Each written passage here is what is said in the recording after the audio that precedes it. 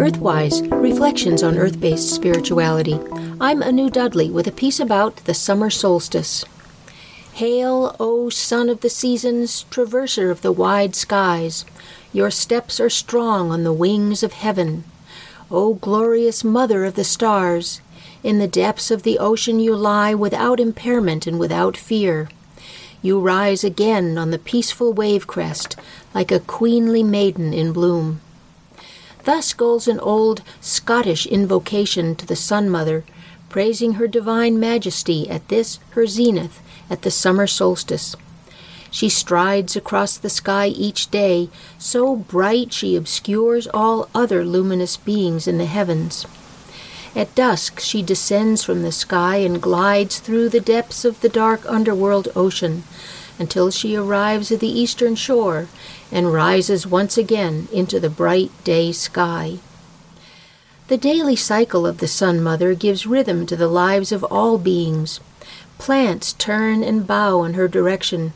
Humans uncover their heads to honor her rising and sing praises to her when she smiles above the horizon at dawn. We cannot exist without her benevolence. But we of the modern world seem to have an indifferent attitude toward the Sun Mother, paying little attention to the movements of her daily dance through the days and seasons. And why should we? We have electric lighting and central heating in our homes, so it matters little what hour or season it is. Or so we think. But I've noticed that when we have a stretch of cloudy, rainy weather and haven't seen the sun for days, people begin to complain, even to complete strangers. The word solstice means sun standing still.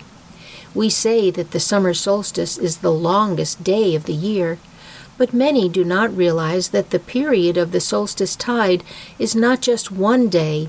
The solstice tide lasts for about 10 days, with the designated day of the solstice right in the middle of this period. I like to think of the sun as the granddaughter of the two polar grandmothers.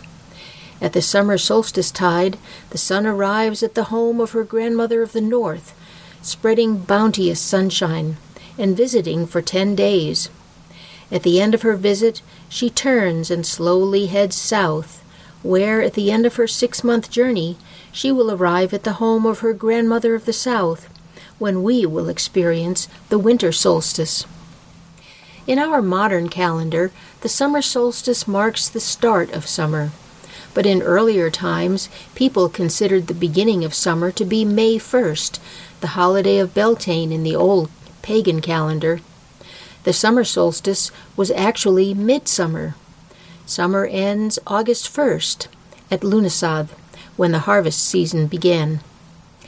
This way of looking at summer is more in sync with the sun's and the earth's natural rhythms, for although we still have a few months of summer heat to come, the amount of sunshine is beginning to diminish, so that by August 1st, we have only as much daylight as we had on May 1st.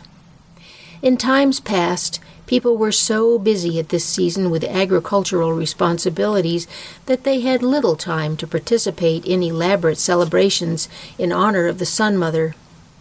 That may be why we have so few folk customs which have been passed down to us for honoring the summer solstice. So, what might we celebrate with the summer solstice? To get up and greet the sun as she rises is a fine gesture, but it would mean getting up before 5 in the morning.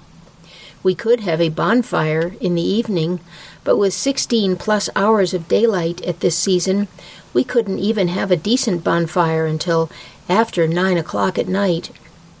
But just being aware of the sun as she moves through the day is a fine way to honor her.